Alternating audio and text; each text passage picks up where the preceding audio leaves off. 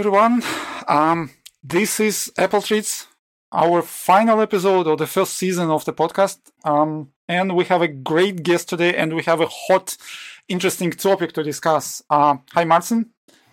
Hi, hello. How are you? Thank you for having me. Well, thank you for coming. And we will go to the topic a little bit later. We need to probably have some intro for you, for all those who don't know. Well, probably not many people, but still, like we definitely have to go there. Yeah, I'm not prepared for that. This is always the hardest part. Whenever I submit the talk or something, for the presentation, they ask for the bio, and I don't know what to say because what can you say? We know that you can say a lot. Actually, I mean, like we definitely saw your site, and there are a lot of projects which people use, and we saw your GitHub, and probably people just knows your projects and they don't know who you are. That might be, yeah. Let's start with that. How you get into iOS development, and probably not just the iOS, you Apple development, development for Apple platforms. What's your path? Actually, for real, that was the iOS. I've got the MacBook just before the iPhone came out, and I hooked up. I basically, for some time, some period of time, I get my 2 laptops in my backpack every day when I go to work, because my work was very related to Windows environment, and I used a proper Dell laptop. And then I got this MacBook, and I got both. And I remember I got some back pain, problems because of that, because it was definitely 4+ kilograms of laptops. Yeah, all of that was too heavy. But yeah, I got this. I got MacBook, and then iPhone came out, and I'm a programmer by heart. So if I get a new toy, I start to play with it. Before what it was the iOS, I started with some Mac development, but it was so hard for me. I didn't understand a thing. The first thing I've built was a dashboard, the widgets. It's no longer with us. It was for 2 releases. This is a mixture of HTML and some native programming, maybe. But that was the first, and then iOS came out. I was still working on a Microsoft environment, the business stuff. But on the side, I started to build some apps that I liked, and eventually I switched my job from this enterprise solutions to building an apps, and then I started to build Mac apps, and now I'm totally hooked up with macOS development. Although in between there was always Linux. I also released some apps on Linux, on GNOME, so I kind of feel that macOS was closer to my heart than Windows back then.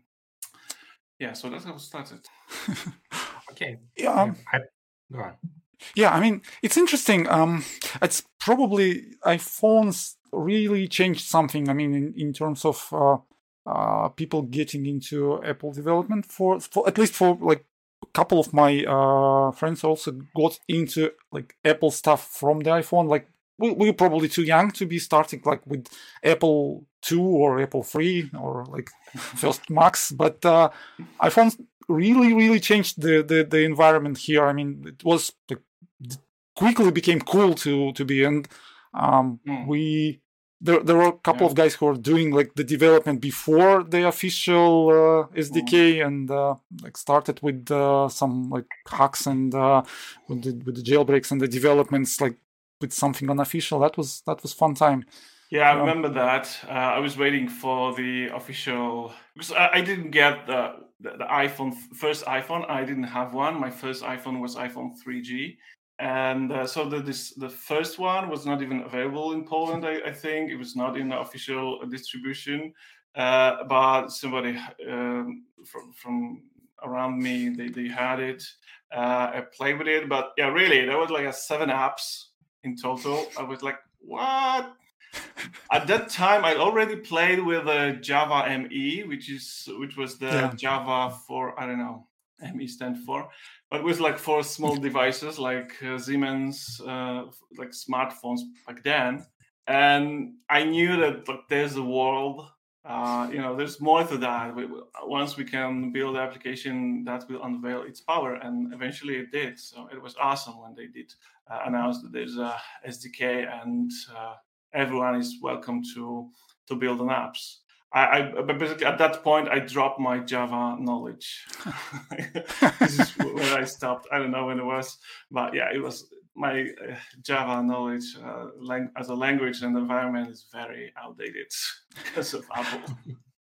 Yeah. And by the way, for all those who are watching us live, you can type your questions into comments right now, and we will ask those and we will discuss them. So this is like festive episode. Let's call it that way. We will probably try to do some New Year resolutions here, and we'll really? have We're doing this New Year resolutions. Okay. Well, let's try that at least. Okay. We were like, yeah. But yeah, some people already have those, and they are joining us live in order to see some of their resolutions. But probably we will put that a little bit for the later. Sure. We need to keep intrigue here. Something like it should be like suspense should grow during the episode.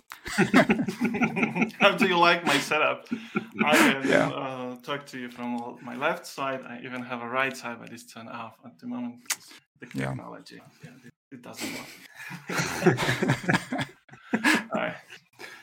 Okay. By the way, it's not like a question that we agreed to ask, but since we discussed that Apple released their iOS SDK back in 2008. Yeah, I don't remember. I believe. Yeah, like what do you think about how Apple treats developers? Because developers brings their value. So what do you think about this? I think it changed over the time. So in the beginning, the developers were, the App Store was small.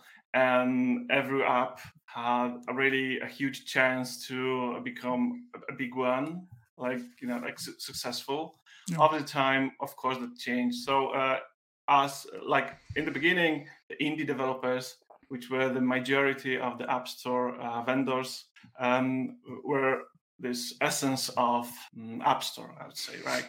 Over the time, that changed. Back then, I think we were more... we felt better with the treatment of Apple, although it may be subjective. I don't know. I felt at least better. It was a smaller community. Everything was about the developers. I felt that. Today it's different. Today it's all about big studios that ship the apps, and if you're an indie, your success is probably unlikely to happen. Although it may. I don't know. It's all about buying advertisement and all this stuff. If you're indie, you don't have money to spend on the App Store advertisement. Basically, now it's impossible to compete with the Crash Royale or these big games that always, whenever you come, what's new, what's hot, there's always this game.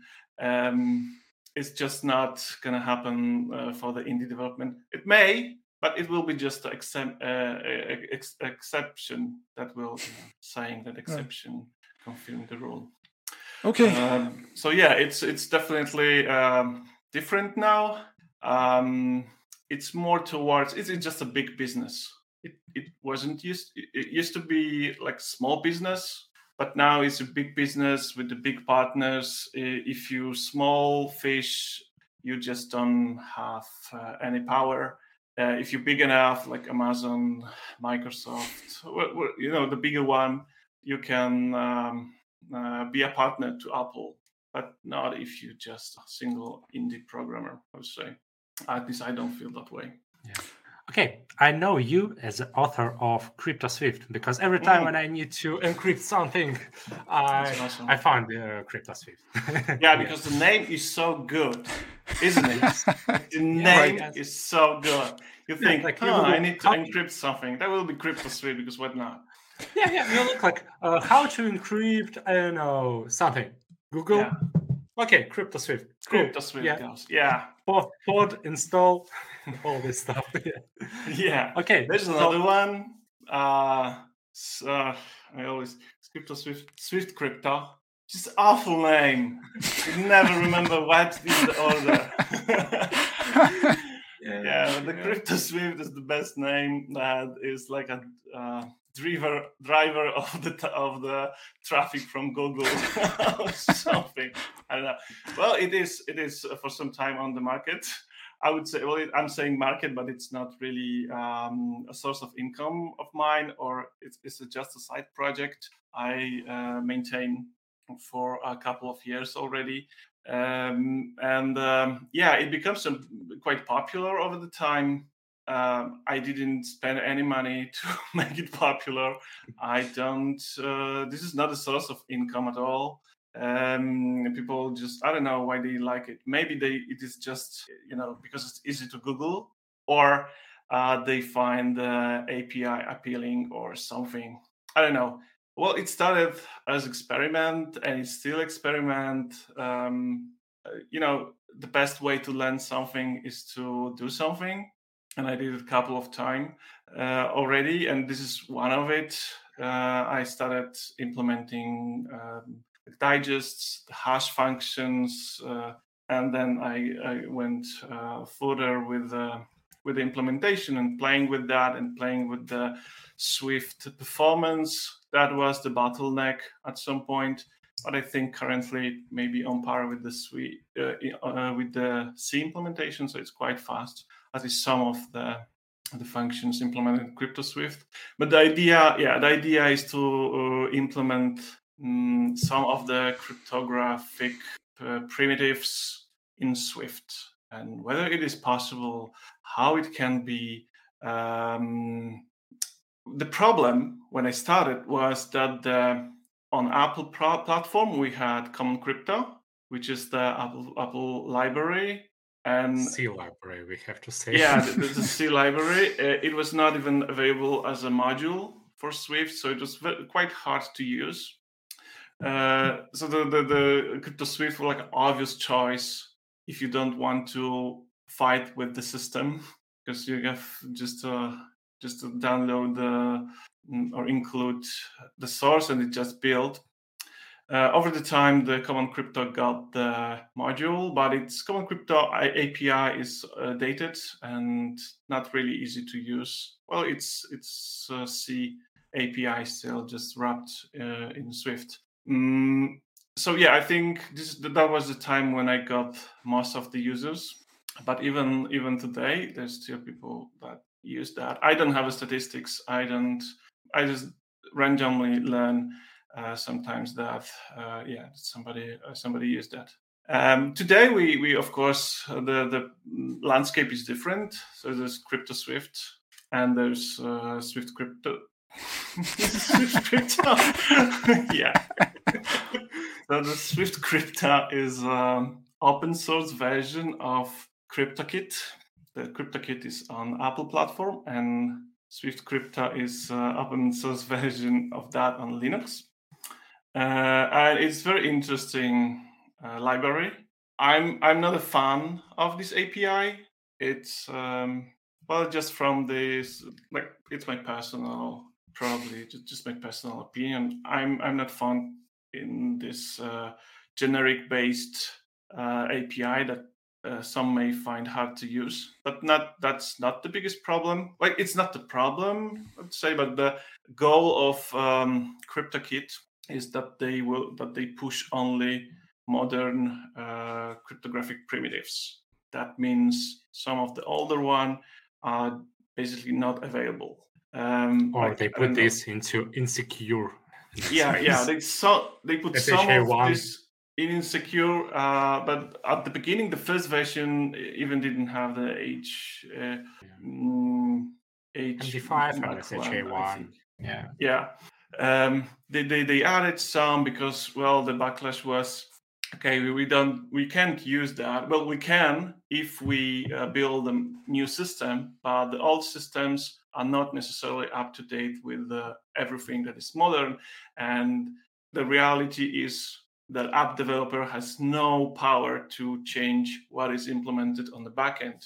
And application most of the time talk to the backend, and the backend gives the specification, and the application developer only have to follow that. So the developer have to find the library that match that needs, and CryptoKit was not always not always meet the criteria. So this is one of the issue with this adopting this new library. But yeah, there's a CryptoSwift, which is about to get the RSA as well, which is old and shouldn't be used these days. You also have some other projects. Maybe you, I know that some people who are just on the stream are sitting and waiting until we get to the main part of our talk. We skip that. We're gonna skip that today. Yeah, we just, I don't know. We're gonna talk about whatever, the weather. So I saw some of the Objective-C code there as well. I mean, so can you name any of your other projects which you probably like creating, like something which you, I don't know, you consider as your masterpieces, or at least you're proud of? Well, maybe not a masterpiece, left and right. But there is a project I maintain for a long time as well, Objective PGP. This is very, very niche project, but this is the only project that actually was source of income, like not a huge number, but the most of the biggest income source from my open source work. And the reason is because this library is dual license. So it's free for non-commercial use and paid for commercial use. And if the company needs the PGP solution in any way, they can just use this app, pay a fee, and we good, right? So there's some dollars over each year. I sell a few licenses, and this is great. So it's called Objective PGP. It's implementation of Open PGP protocol. They want to encrypt the email messages or signatures of the files that is mostly commonly used. And it's implemented in Objective-C with the API of Swift, so it can run on very old machines, very old devices, and the modern ones. And it's awesome. Like, really, I just recently I extended that with some extensions. It was weird though. I don't use Objective-C on a daily basis for some time. So, but it still reminds me that there is world. So I jumped there and recall all the old stuff. So this is a very interesting project as Bimas. It's not very popular, but it's like this one I keep on and maintain and don't want to shut down, and people use it, and it's very. I learn a lot as well. Cool. And what are the other projects I have? I'm trying to, avoid the elephant in the room, but I open my website. I work on Judo. You know that Judo.app. Yep. Yes.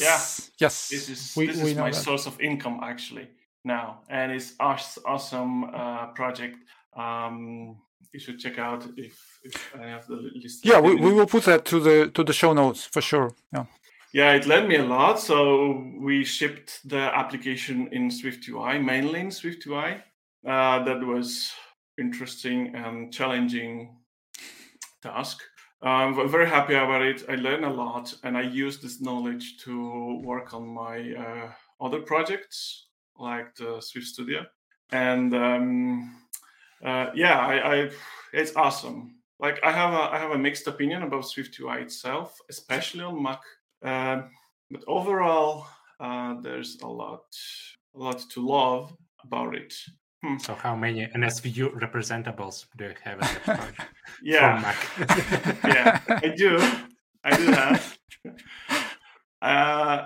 I do have a lot, but what I noticed, I tend to use like a simple view I implemented in SwiftUI rather than in Xib or Storyboard. Right. It's just faster for me for some reason, and it's this is a simple view, as simple to there's like a one state, two states maybe, and it just works when it works, of course, because if it doesn't work, you have to re-implement the whole thing, which is scary. One thing that is not good in SwiftUI on Mac is table view. So I don't use the list, the SwiftUI list. I use the NSTable view just with the bindings to outer state that is managed by SwiftUI. Because NSTable view, there's nothing close to NSTable view in SwiftUI. And NSTable view has the multiple columns, which is the concept that does not exist in SwiftUI, at least yet. The drag and drop, it became a bit better now. When I wanted to use that a year ago, it was not working. I mean, it worked to some extent, but it's very limited. The gestures and like cursor support, like small things that are just missing, the SwiftUI does not implement. And if that thing is missing, you have to re-implement the control by yourself. And it's annoying, of course, but it's changing over time. So maybe that will be better. Maybe not.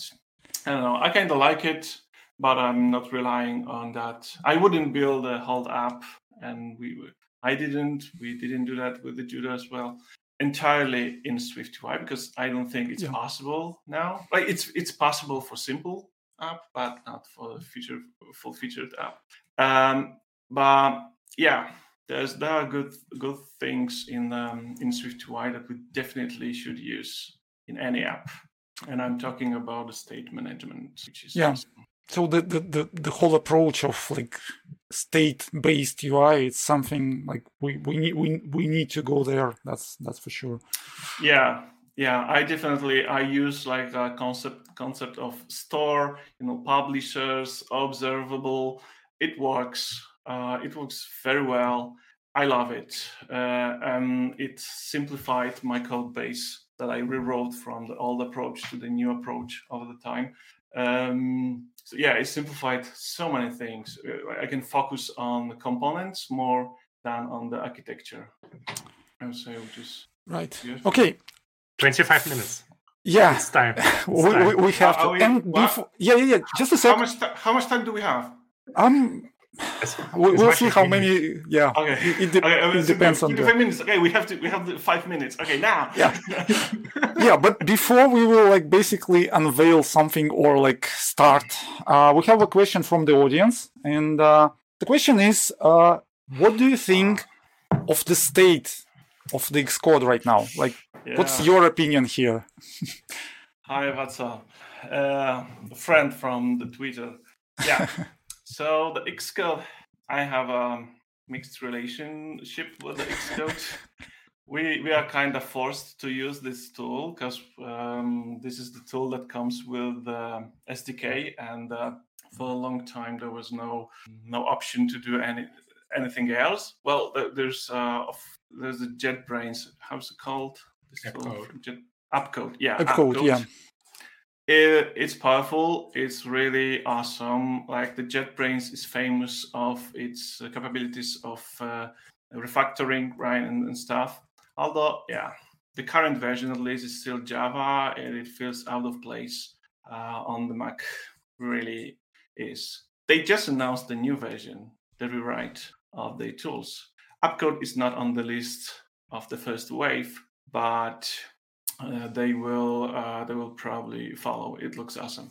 So yeah, the Xcode, well, it's getting worse in my opinion. Basically getting worse. Like what happened with the Xcode 13? It's a disaster. I don't know the previous version. What was the Xcode 12? I don't remember, but it's from version to version. It's getting worse, and I'm not talking about some like instruments, because yeah, the instruments kind of work sometimes, but I'm talking about this basic use. Yeah, whether it crash, whether it opened the project properly or not. Yeah, the auto completion itself, and the debugger. The debugger is non-functional today, in my opinion. Like the Swift one, it just doesn't work. Have you tried it with structured concurrency? Oh, yeah, that's especially bad. Yeah, especially bad with that one. So I don't know. The editor, they did some refinements, but I kind of feel like they lack of vision how it should be. Like they put everything, whatever they had the idea or something, they put there, and this state of tabs. To version of tabs that nobody really understand what's going on, whether you have these tabs in tab or you have a window tab. Yeah, two lines of tabs. That's a bit. Yeah, why? It's unnecessary. And and the SPM kind of, the Swift Packet Manager. This is pictured as a future of app distribution, probably. But at least the component distribution, the support in Xcode is just got worse, even worse since the Xcode 12. So I don't like it. You cannot add new package with the Xcode 13 because this don't work, right? I mean, sometimes it works. You know this issue when you need to force close, start again. Yeah, you don't know what to do, right? Like you open this dialog, you put the URL, and it doesn't work. And it doesn't work. You don't know what to do. Then you open the newly downloaded project, and it starts to resolve the dependencies. And yeah, they will report errors. But there are no errors. All you have to do is close and reopen the Xcode, which is ridiculous. Like this is on this level. I'm talking on this level of useless. Other than that, the Xcode is quite powerful overall. It's it's on the market for several years. It got better over the time, I would say, still. But yeah, maybe just not recently. They need to stop. They need to fix stuff instead of implementing a new one, and then maybe release something better. There's some, in my opinion, there is a Swift implementation that's going on, and there's the debugger implementation, and they just release whatever there is a schedule to release the new version of Xcode. But those tools are not ready to ship. The debugger. Why the debugger is broken in async await in concurrency? Probably because it's not tested enough. It's quite new. It's there's not enough dog fooding. People just haven't had chance to use that a lot, so they won't keep up with fixing the bugs. But yeah, it's just not ready. Just wait, fix it, work with Swift new features, and ship the debugger that can actually work. So I'm frustrated. Would it help if they make more frequent releases of Xcode, like what they do with the Swift, actually? Yeah. So not usually Swift is tied to release of a new OS. They just drop the new version, and that's it. Would this help? It could. I don't know if it's still possible with this caching of the SDK and all these libraries in a system, though. So they kind of need update. Sometimes they need to update the system for the new version of Swift as well, right? That was the case with this async await. although they managed to backport it later on. And it's still, I'm not an expert in that. But yeah, definitely, the frequent updates would help. But they only update Xcode once a year. Well, not well. This major, they have like minor updates. Yeah, but those are like that usually are not big enough to like fundamentally change something. They fundamentally change just once a year. They change UI, but probably they should polish all this stuff before releasing new UI. Just test it on us. We are ready. Yeah. Just do this, guys, please. Yeah, we don't know the internals. Maybe the UI is just easier to pull off, and the internals are, this is the more work that is less visible, and I don't know.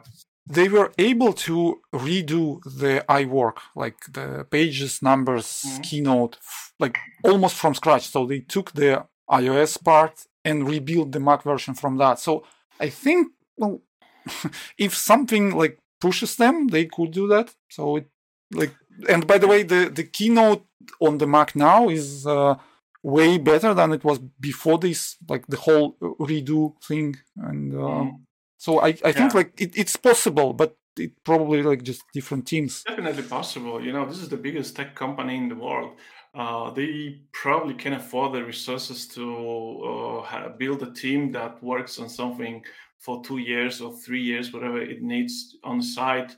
And then maybe they do that. We don't know. Maybe this is what they're doing, and ship something better. And maybe the Xcode is only in the maintenance currently, so they don't really innovate. Yeah, although they do kind of. They still change. It took 4 years for them to release the Swift from the first commit till WWDC 14.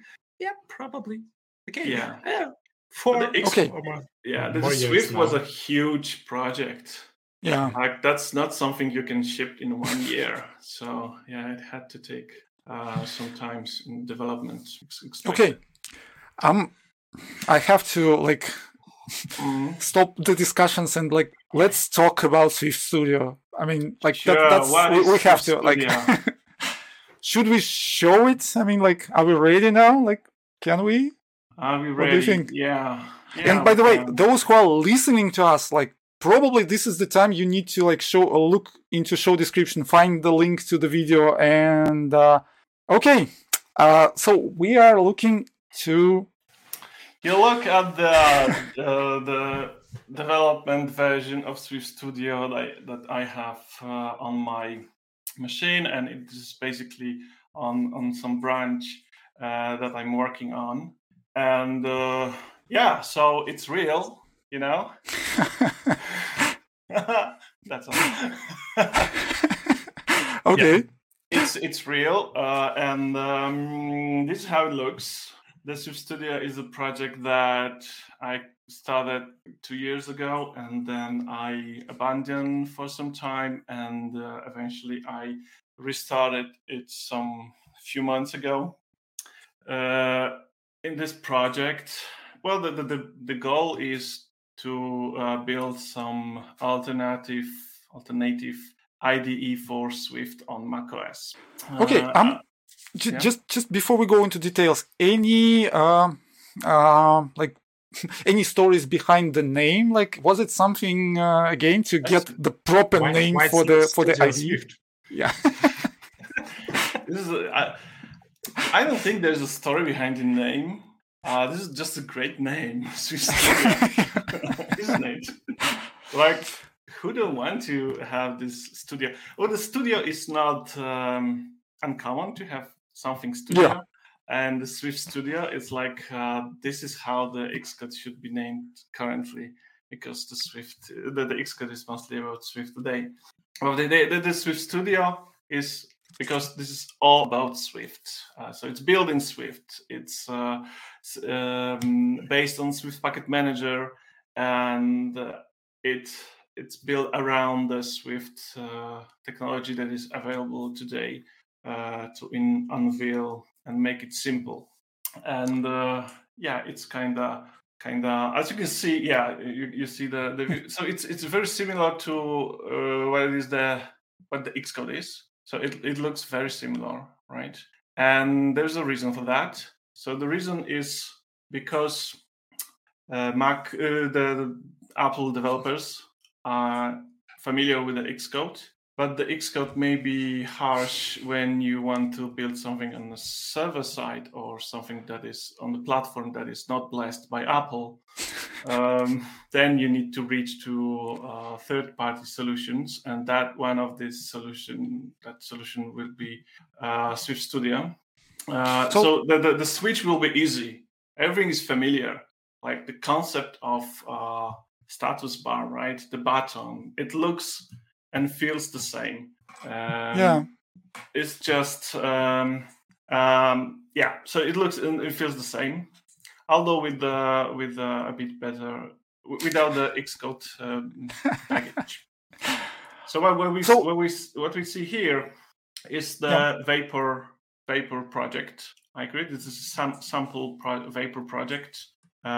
With the dependencies, you can see there's a Vapor website, and I'm going to run it, and I see what's going on. So we're on a Mac, and this is the running target. And there are tool chains that are available on the machine. This is the Xcode toolchain because I have Xcode installed. But there's also Ubuntu, which is Linux toolchain, which I can select and build. Will it install Ubuntu? Well, it actually integrates with Docker. Oh, okay.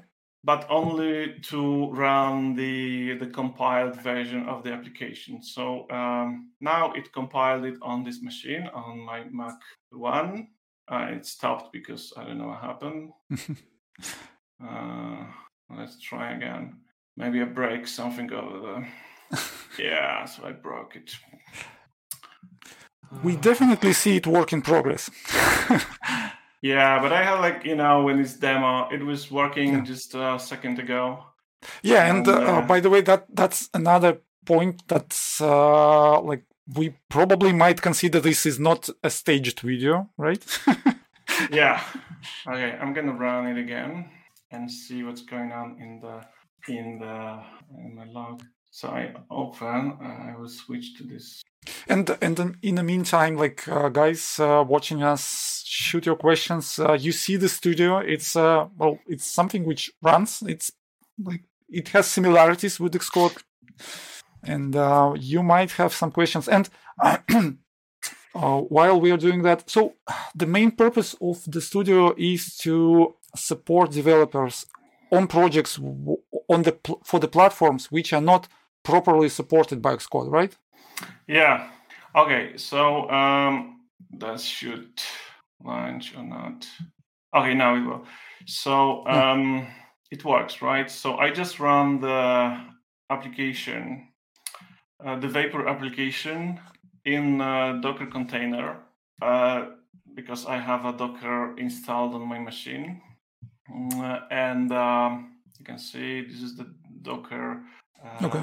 Docker client. This is the container that runs this application, and if I stop, it will stop the container, and the application doesn't work. I change that and run.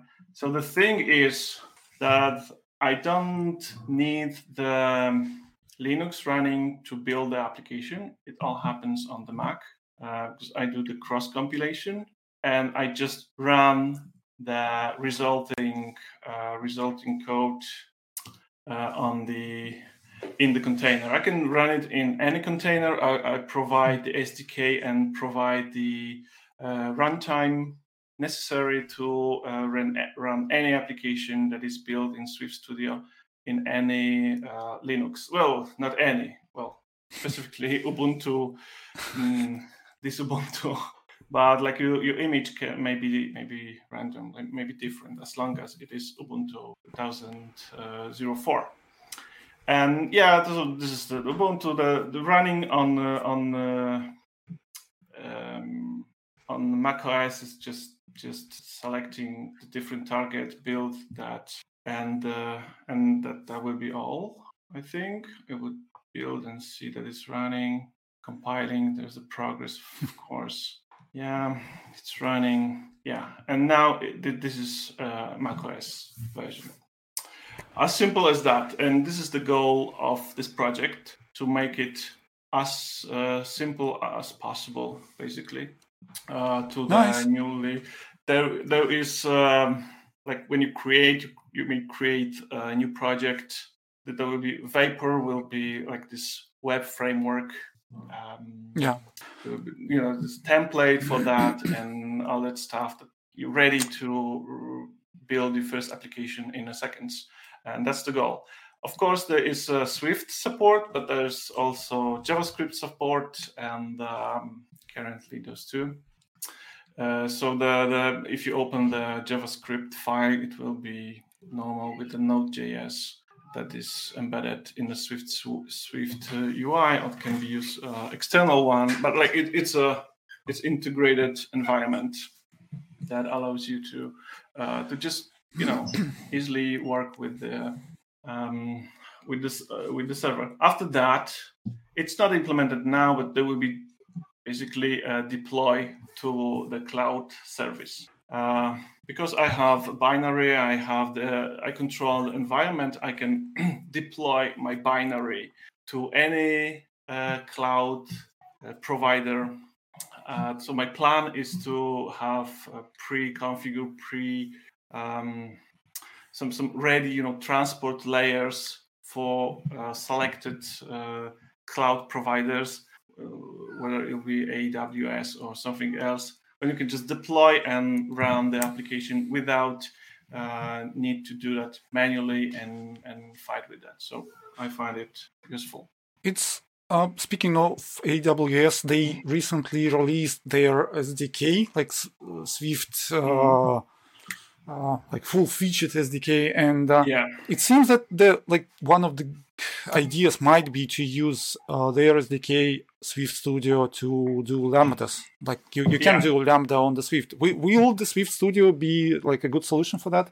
Yeah, definitely. It's on the list. Another thing on the list is I just don't have SDK ready for that, like a tool chain, but the WebAssembly. So you can select here the Linux, you will be able to select WebAssembly and build the application against the WebAssembly and open that in the browser. That's not there yet. But this is all about web. What about command line utils? Can I build something like this? Because I spent a lot of time recently building command line utils for Swift. Yes, you can. Yes, you can. So using the Xcode, but the problem is SDK that comes with the Xcode. I don't have this SDK. I cannot distribute that SDK. I'm talking about the macOS SDK and the frameworks. So for that, you have to have Xcode installed, and then just create the package and run it just like that, and that's all. Like this is basically what you can do with the Xcode these days as well, right? Yeah. That's not magic. The difference is that this works fully with the SPM, the open source version of the SPM, not with the Xcode build system. So maybe limited in some ways, but it may be also wide opening on the other ways. If you'd like to build command line tools for Linux, this is a great tool.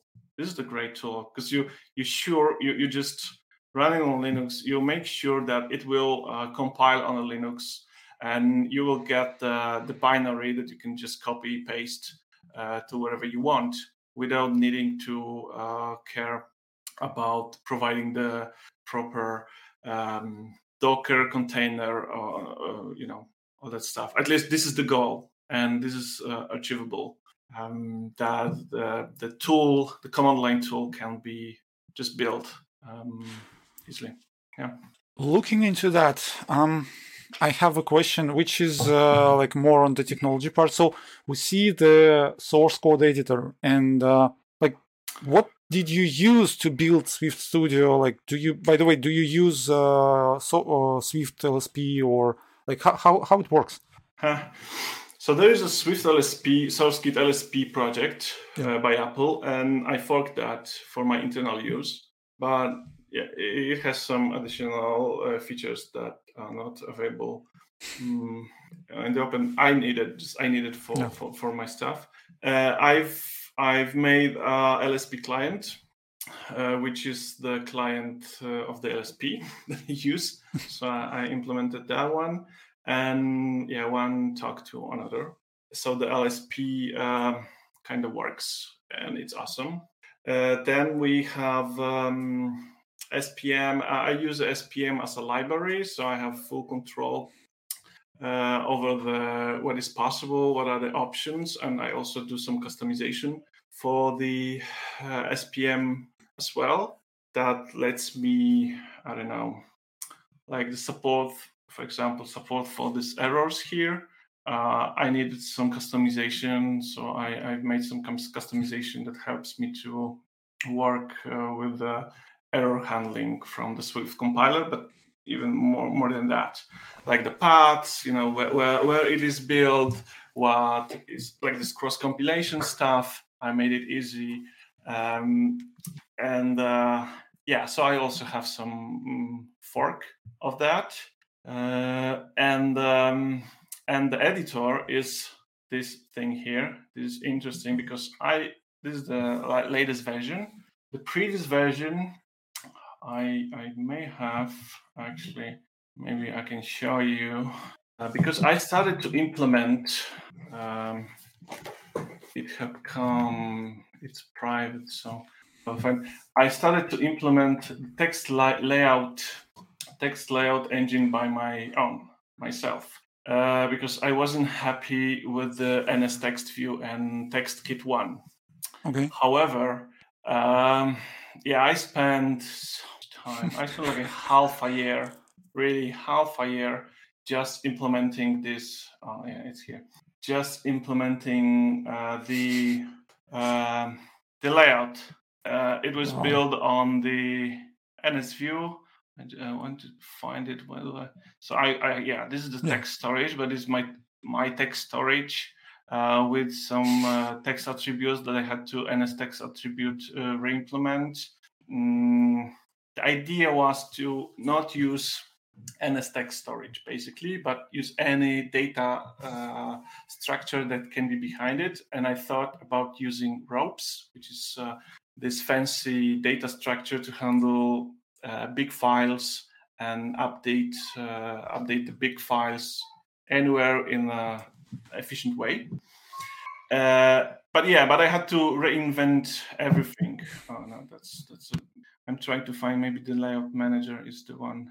Yeah, so there's a lot of calculation of the position of this is the layout text. When I use the core text basically to put everything, all the letters in the view, then the view itself couldn't be NSText view, because I think this is the view. Yeah, this is not the NSText view. It's just NSView. And I implement this text protocol that gives the integration with the system. But as you can see, there's a lot of implementation that has to go with that. That's definitely a source for a lot of conference talks here. I thought that I was crazy when I tried to implement JSON serialization by myself, but now I think... Yeah, so eventually, when I was doing that, and it works, although it's missing some optimization, and the missing optimization is lazy layout, and I like struggle with that a bit. Didn't know what to do, and then the DubDub happened, and the Apple announced TextKit 2. It was basically one-to-one. What I implemented here, they did in TextKit 2. So even some of the model, it's not here, but like the model structures are similar. I had and are in the TextKit 2. So I said, okay, fuck it. I'm not gonna spend more time on fighting with Dust, that I'm going to use the TextKit 2. So what I did here, this is the experimental TextKit 2, only TextKit 2 view, coding view that works. And your TextKit 2 had some gotchas here and there, like something that doesn't work. And I decided to use NS text view. It has 2 modes. It can work in a TextKit 1 and TextKit 2 mode. And I'm doing everything to not switch to TextKit 1 mode. So I'm doing everything with TextKit 2. And something doesn't work. Or didn't work in the first release. But yeah, it's way easier to actually to use than before. So yeah. And funny thing, because I implemented this layout by myself, text layout by myself, I understand way more with the TextKit 2 and why and how they did that underneath, and why they choose that, not the other abstraction, because I've been there. I get what's going on. And but yeah. Yeah, speaking of other, like the TextKit is and yeah, the layout and everything, and that's something which is like again a lot of stuff to take care of. Speaking of other technology, so I assume you use Swift for the Swift Studio, maybe like Swift UI? Yeah. So like here, this is Swift UI. This tabs here. There's a problem, but the tabs are Swift UI. This is UIKit. This is Swift UI based. This view here is Swift UI fully. There's a terminal by. Actually, this is the component by Miguel de Icaza. I did some contribution to that as well, so I was familiar enough to integrate that. And that's a great feature, by the way. Yeah. This is something that Xcode is missing, and definitely. This Swift term. This is the project I highly recommend. It's very good. It's easy to integrate, but it's very good in terms of as a terminal client. So the compliance with different modes of terminal. Yeah, the Swift term is very good. Really, if anyone needs a terminal, I highly recommend to go and check out this one. This is mixed actually. This is Swift UI and AppKit, but the core is Swift UI. So the architecture is Swift UI. I use Store with some observable that I subscribe to and update the view based on that. So there's a central place where the state is updated and propagate throughout the application, which is the Combine and Swift UI made it quite easy to work with. By the way, do you plan to use Swift Studio to build Swift Studio? It's not possible now. Basically not possible for the one reason. This reason is I do not have app signature. Like I do not sign the application, which can be done with the Xcode only, like this sign tools that comes with the Xcode. I mean, I'm not precise. It can be done without Xcode, but I'm not at the stage when I want to implement that. Right. May happen, but not okay. What will happen if you press, I believe, Alt, the option right click on on package, for example? There's nothing happens here, I think. Okay, so what about documentation? So well, I just skipped the documentation. Like even here, you don't see there's no documentation here. Although this information is available, I just didn't put it in the view yet. It's just lower priority. It's something easy to add. I don't have it now, but the documentation for the function is here. Like it's easy to add. It's not here, but it's easy to add. But yeah, you're talking about Doxy and stuff. Yeah.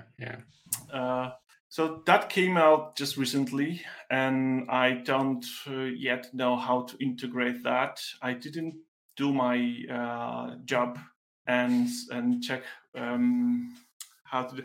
I had another option. There's a project that offers the documentation, the Swift documentation, in an org format. I don't know if you're familiar with that. There's an org format that has a lot of references between. It's very useful. I could use that. I thought about using that one. It was before the Doxy was released. Now I will probably, I will look at the Doxy and integrate that. Although I don't see, well, it is. I see a value in here to have some documentation here, but I don't see a value to implement the document browser by myself. What I do, I use Dash. I use Dash, and this is working solution for a lot of people. So I may just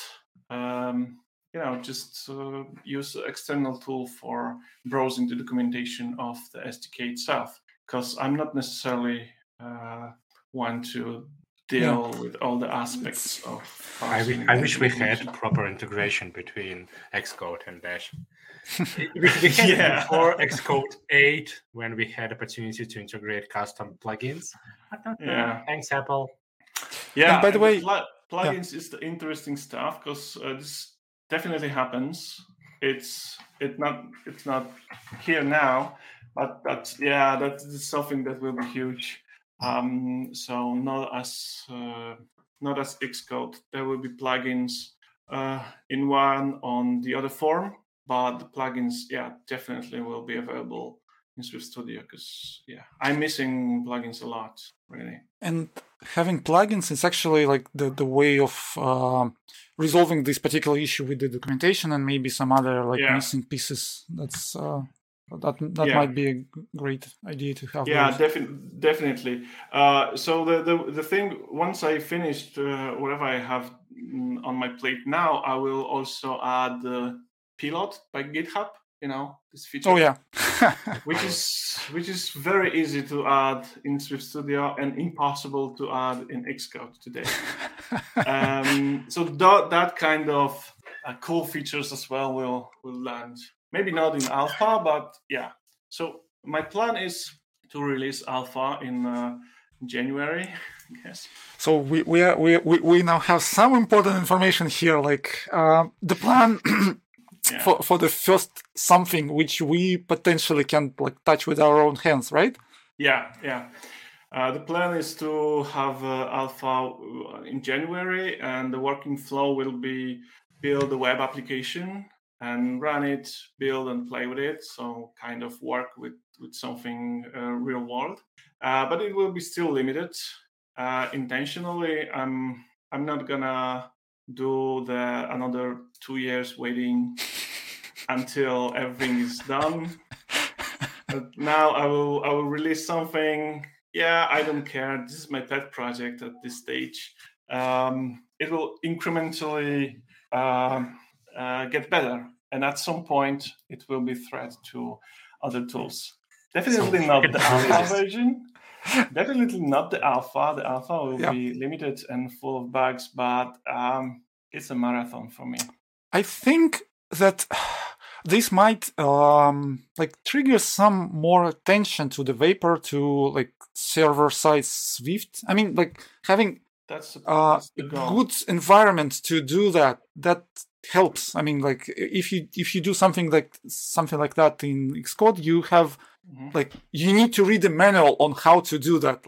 You have to go through steps in order to make that happen, and that's probably not the best experience here.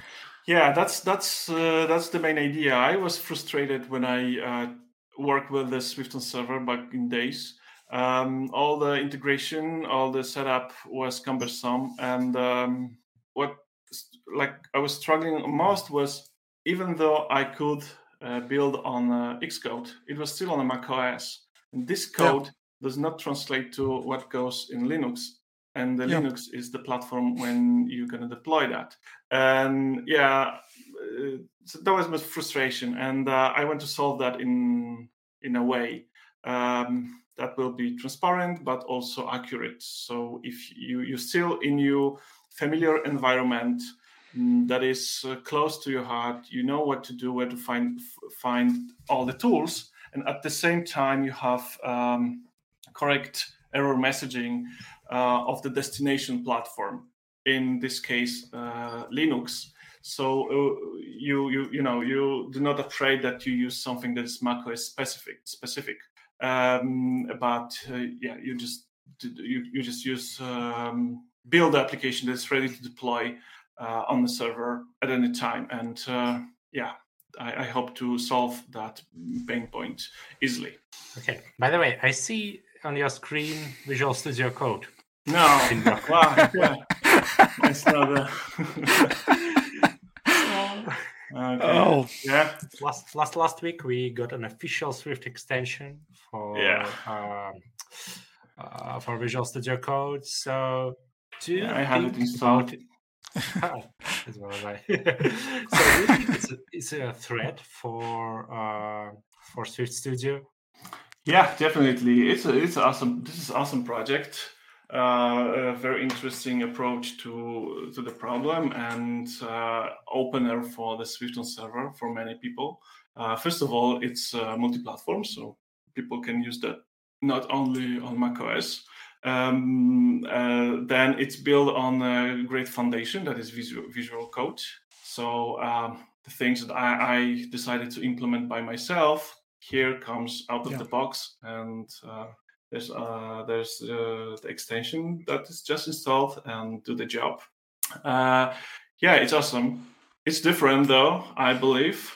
I think I'm closer to the bare metal and have more possibilities than this extension can ever achieve.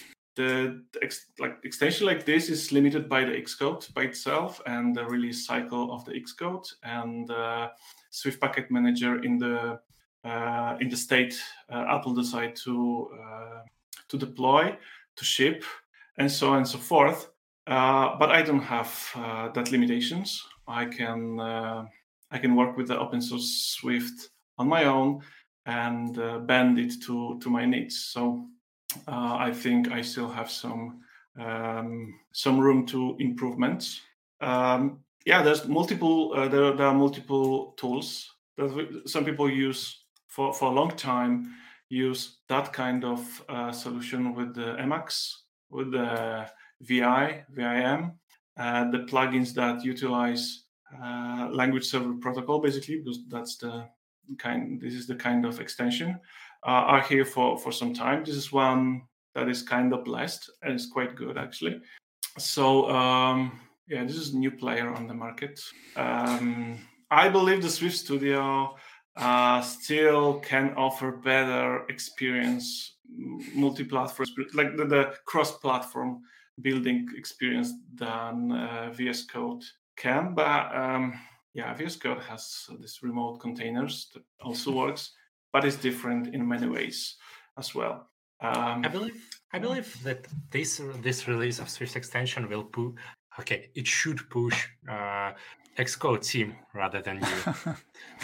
I don't know how much it was triggered by Apple itself or not. I don't know. Well, this is Apple, and they work on different stuff, as you told us in the beginning. The Xcode basically should have all of that already, like 2 years ago.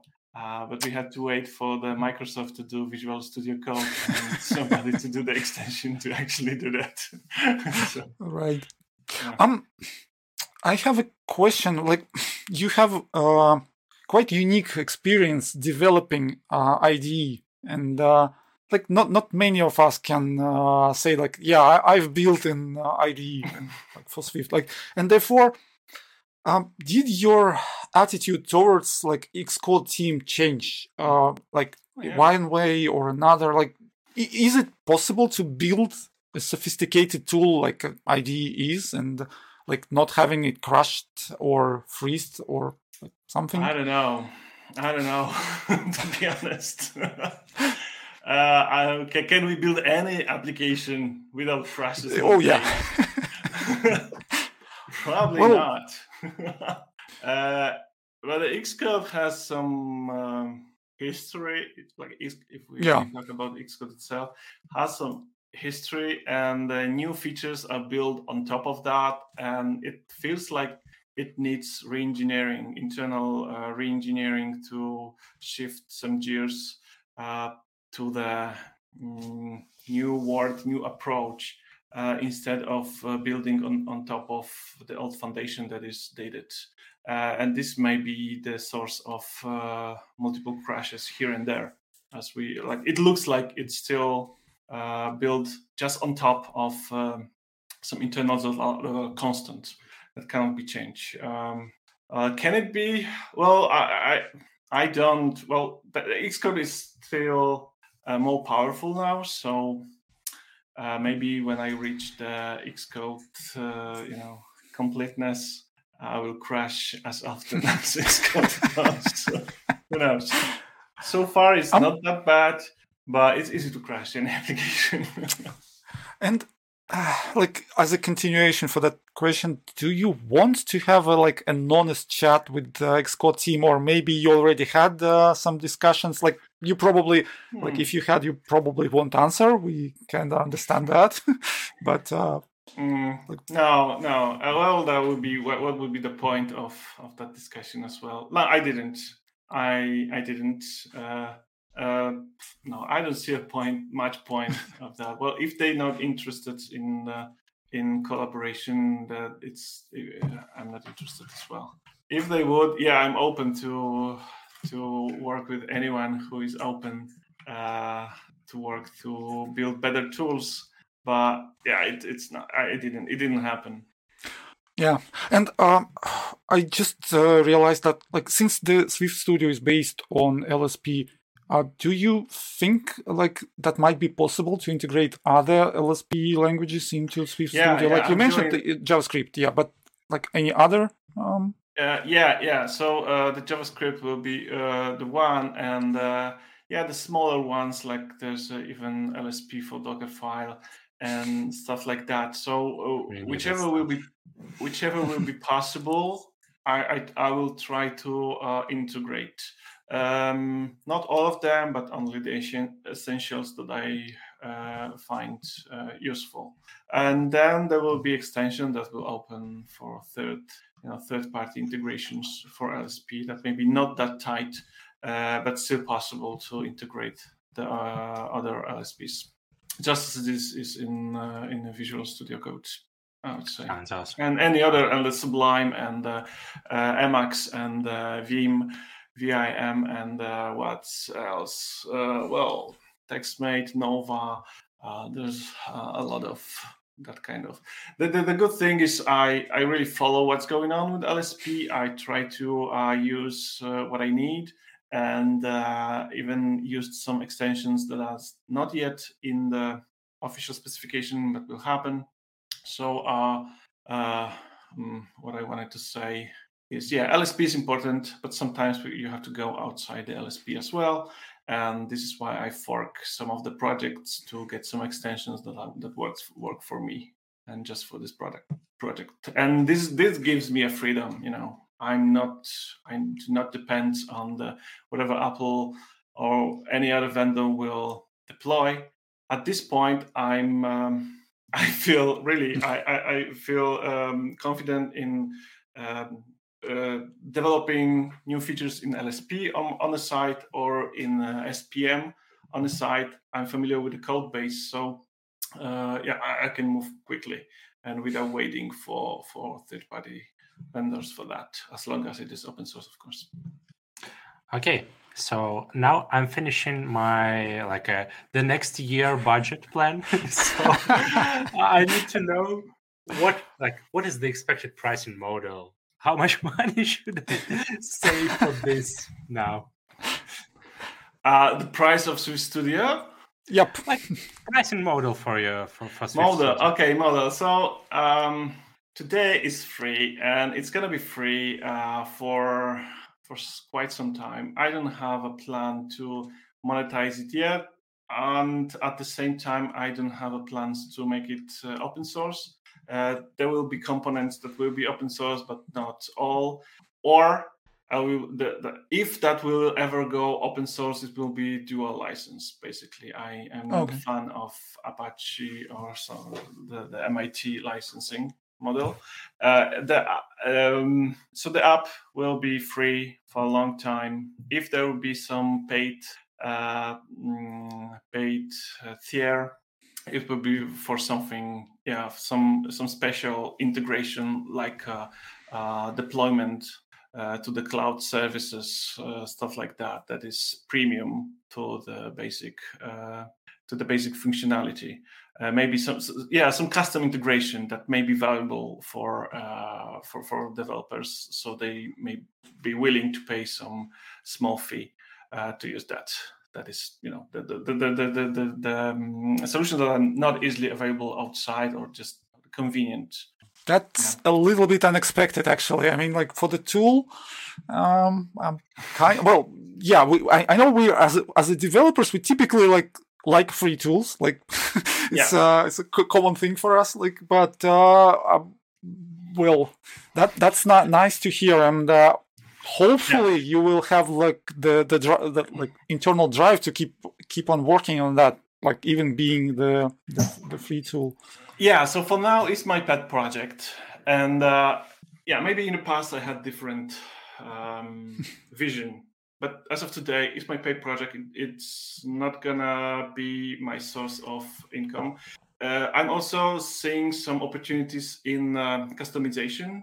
So this solution as an IDE may be useful for other products that may need that kind of IDE. So I may, work on the customization for their needs, like licensing the whole solution, like a white label, solution. Yeah. There is market for that as well. I don't know. We're gonna see. It's hard to tell to developers. I believe some premium may work, some premium features. But not today. No, it's free now. It's just not open source. But still, you can support Martin on GitHub. Yeah, you can support me on GitHub. That's and we also put that to the show description as well. So appreciate that. We are like, this is the last episode for our season 1 of the podcast, and it's New Year in 3 days. So I think we need to ask you one last question, which is not probably on the Swift Studio. Like, what are your, New Year resolutions? Maybe related to like Apple releasing something or fixing every bug in Xcode. Oh yeah. Well, my this year resolution was to go into Rust programming, and it didn't happen. So maybe the next year will be the year with the with the Rust developments. I need to learn. I want to learn Rust, basically. This is from the programming perspective. I also want to ship the Swift Studio, and this is the biggest New Year's resolution this year. It's been more than 2 years now. It was on and off. This is the second version of the application, and I kind of feel I have to ship something just for my own sanity. I enjoy working on it, but it's the second version. But to be honest, for us it will be first.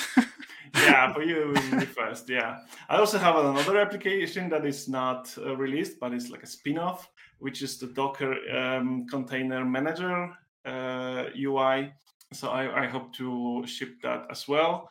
And I also, that's not a resolution, but it's wishful thinking. Apple will ship the affordable monitor that I can buy. Oh, please, Apple. Yes, that is something like that's in my list. That will be on top of even like the new MacBook Pro with M1 Max. Like that one is also on my list, but like the monitor is definitely something I would like to have just right away. Yeah, I'm looking forward. So you saved us a little bit of money Studio free. Right? Yeah. And what are your resolutions, guys? Okay, I actually I have two things I want to try. I mean, I recently bought a book on REM 64-bit assembler, and I need to understand that. I mean, like that's something I try to, and now I probably need to I have a book already, so it's not I just need to read it now. So it's already first step done, but that's something to do in early next year. And I actually tried to start with Vapor and server side Swift, but I did Hello World, it worked, and that was it. So now having the AWS SDK and probably having the Swift Studio now, and I will try by the way to compare with the Visual Studio Code as well. But yeah, having the native app is my preference actually. I mean, good to hear. Visual Studio Code is great app, but it's still browser running web application. I already have Teams on my machine, and that's too much for me already. Right. And Safari. So two browsers already. Yeah. So I have a browser. Yeah, I don't need another one packed as a IDE, and therefore I will probably wait for the Swift Studio. And I want to try something real here. I mean, I will need to find something which is suitable with either commercial projects we're doing or do some pet projects here. And my idea here is probably go with AWS services and combine them everything together, and maybe Lambda, maybe I don't know, published container or something, but something which will do not the Hello World example, but something real, which is suitable and done everything on Swift. That's end-to-end Swift project. I don't know, but this is the best way to learn something new. Just you have a problem and you just trying to resolve it, and that's really cool. So I agree. Okay. I'm already in Rust. I love Rust. This is so. When I write in Rust, it's just really after Swift and all these issues, and example buggy async await. Now, how it works in Rust, it works awesome for me. So what I promised to myself that I should start open sourcing the stuff that I'm building for myself. I do a lot of command line utilities for myself. My favorite one, which I'm trying to to push it publicly right now, is do you remember the extension for Git called Hub, when you can just write Hub PR or Git PR and just open pull request directly to that. So I have the same extension for Bitbucket and for GitLab. Nice. Because my two previous projects at work, they used Bitbucket and GitLab. So I want to release it to deploy my version of Hub extension for this, so I can use just one tool for all three platforms. That's awesome. Yeah, and by releasing something always open source, I will push myself to support this, because I believe 6 months I didn't touch my GitLab tool at all. Now, if I'm pushing it, I should do something with it. Yeah, good luck with that. Sounds awesome. Thanks. Okay. I think we need to wrap up our episode. And by the way, for those who are listening us, and for you, Martin, we typically try to do it half an hour, 45 minutes, and we usually not able to. And today we also wasn't able, but I think we had seen and heard a lot great news on the Swift Studio, and we will definitely wait January for the alpha release, and we will definitely try that. So, January is quite soon. Awesome.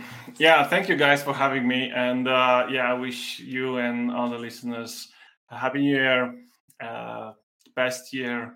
Ship everything, be the best version of you, and be kind to each other.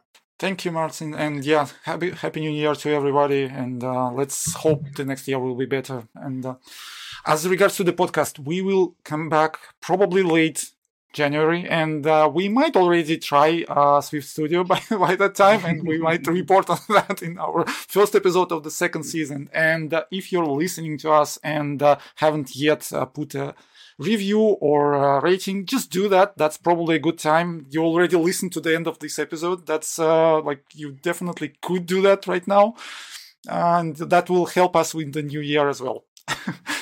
Yeah. Thank you, guys. Okay, happy New Year to everyone. Thank you. Happy New Year. See you. See you. Bye.